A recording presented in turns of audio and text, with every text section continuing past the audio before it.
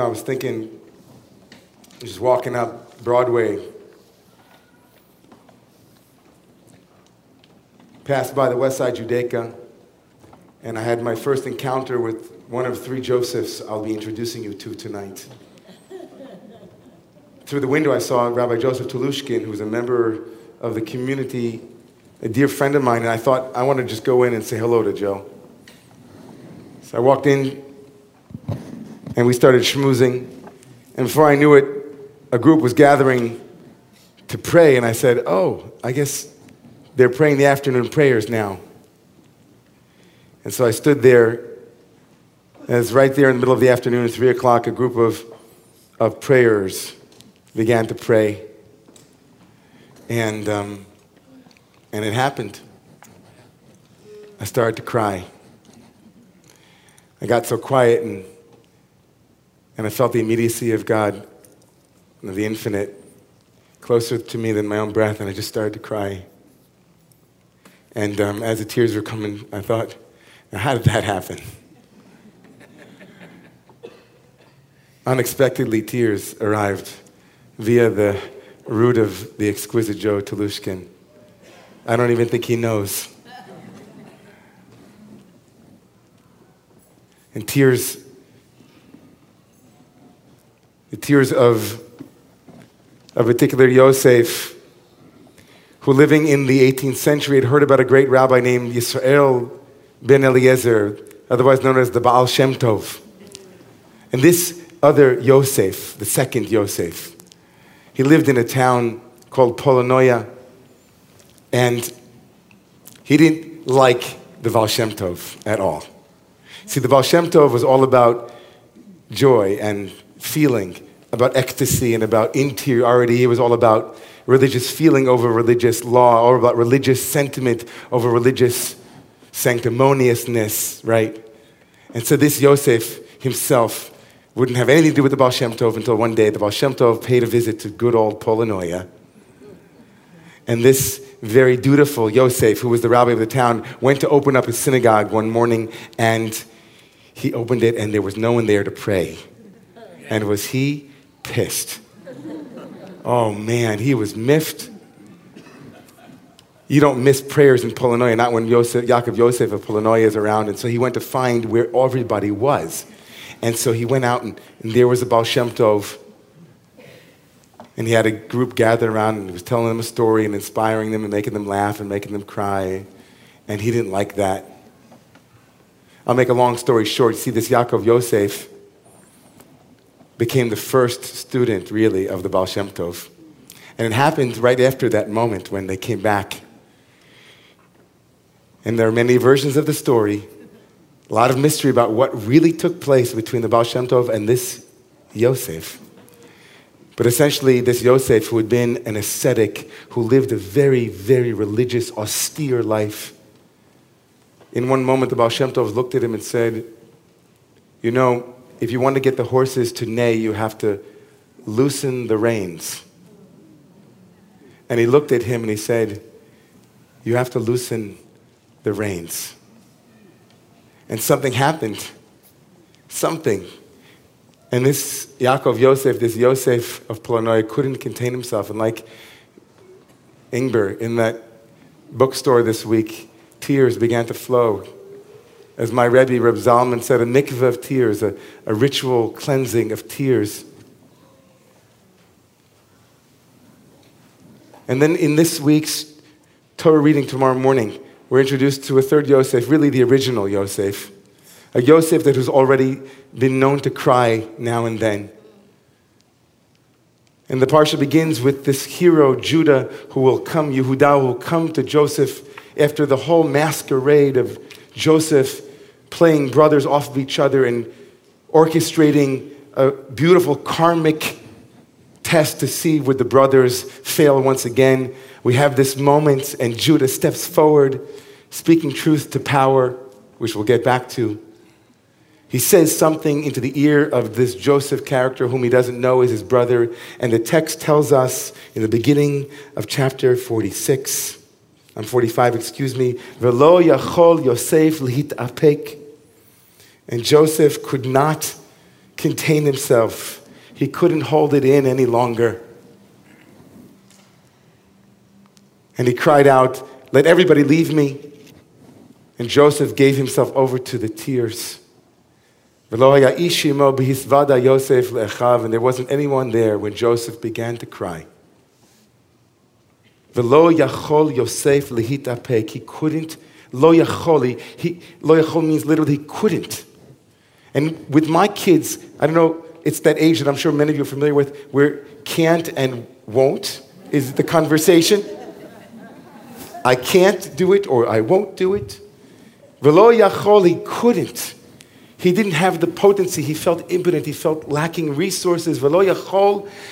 Those who know the text well know that the word yachol, capacity, potency, ability, is repeated over and over again. And Joseph stands out as lo yachol. He couldn't.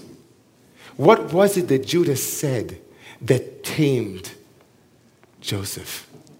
What was it that Judah said that conquered him? The Midrash is ambiguous. It says that Judah girded his loins like a lion that he was. He was prepared to pray. He was prepared to appease. He was prepared to go to war in the Midrash. But that's not the simple meaning of the text. The word and the message hangs on one phrase, Vayigash elav. And Judah approached Joseph. Judah approached Joseph. Gishu na, later on, when the brothers don't believe Joseph, he'll say to them again, approach me. Later on, for those who follow the biblical soap opera, Isaac, right? When Isaac blesses Jacob, when the whole thing goes down, it's all about Gishu na elai ve'amusha bini, come so that I can touch you. Joseph doesn't ask Judah, but Judah says, let's close this gap.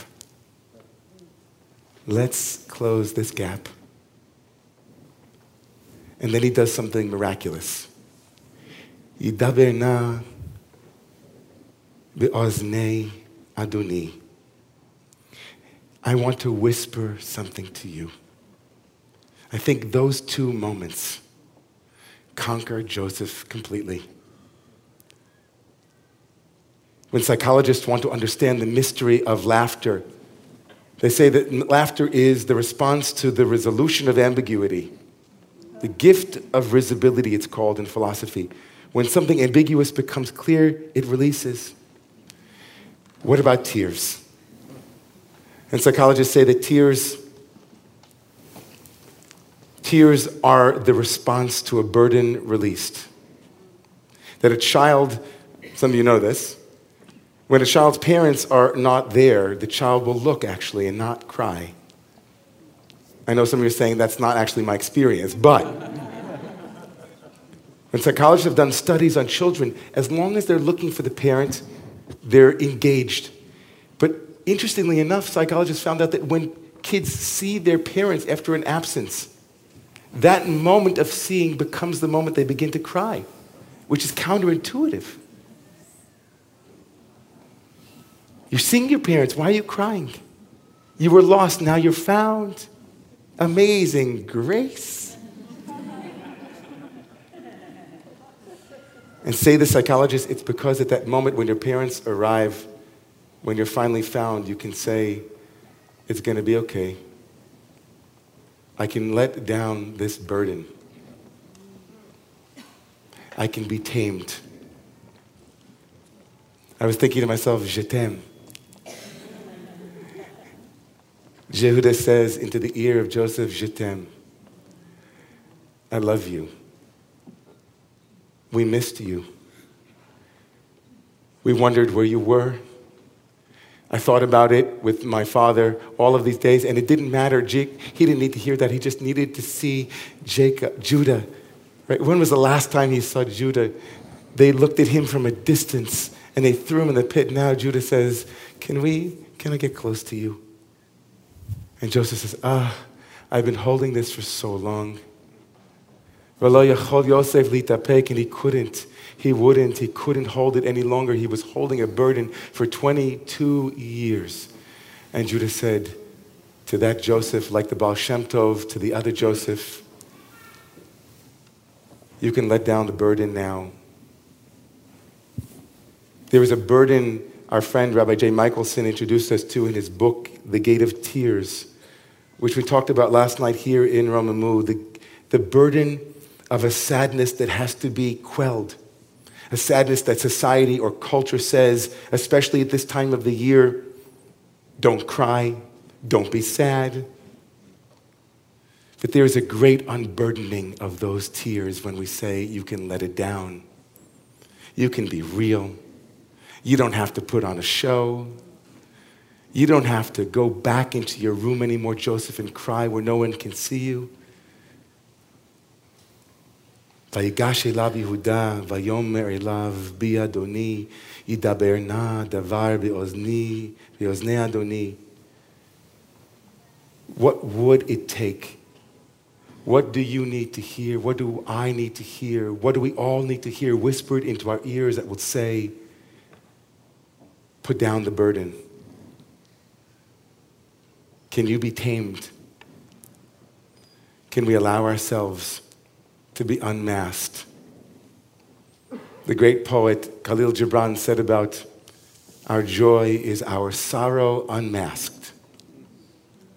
Our joy is our sorrow unmasked. How's that for a happy Christmas message, everybody? Jingle bell, jingle bell rock.